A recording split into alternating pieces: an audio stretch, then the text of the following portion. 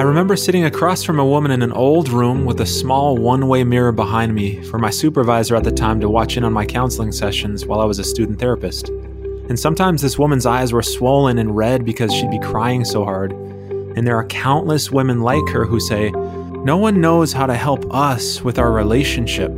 My husband gets most of the support and attention because he's the one struggling with the porn addiction, but no one is helping us come back together and reconnect and rebuild trust. And no matter how much he works on himself, our relationship is not significantly improving." And when I hear people say this, I think, you're right. Almost all of the resources out there to help couples like you who have been impacted by a pornography addiction, the resources don't teach you how to come together.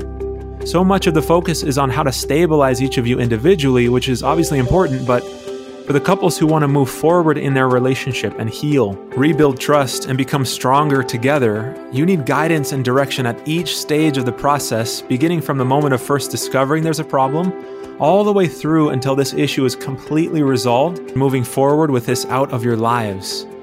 That's the reason why I created this podcast, to help you on your journey, not only individually to find peace and freedom, but it will also be a resource for your relationship to help you grow, repair, and eventually reconnect with each other in a way that you might not have thought possible.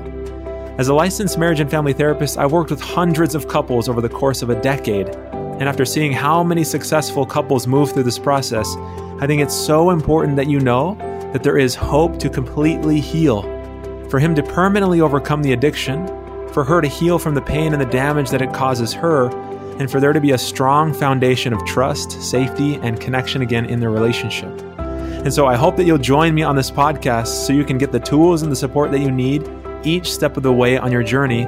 My name is Sam Tielemans, and this is the Couples Healing Podcast.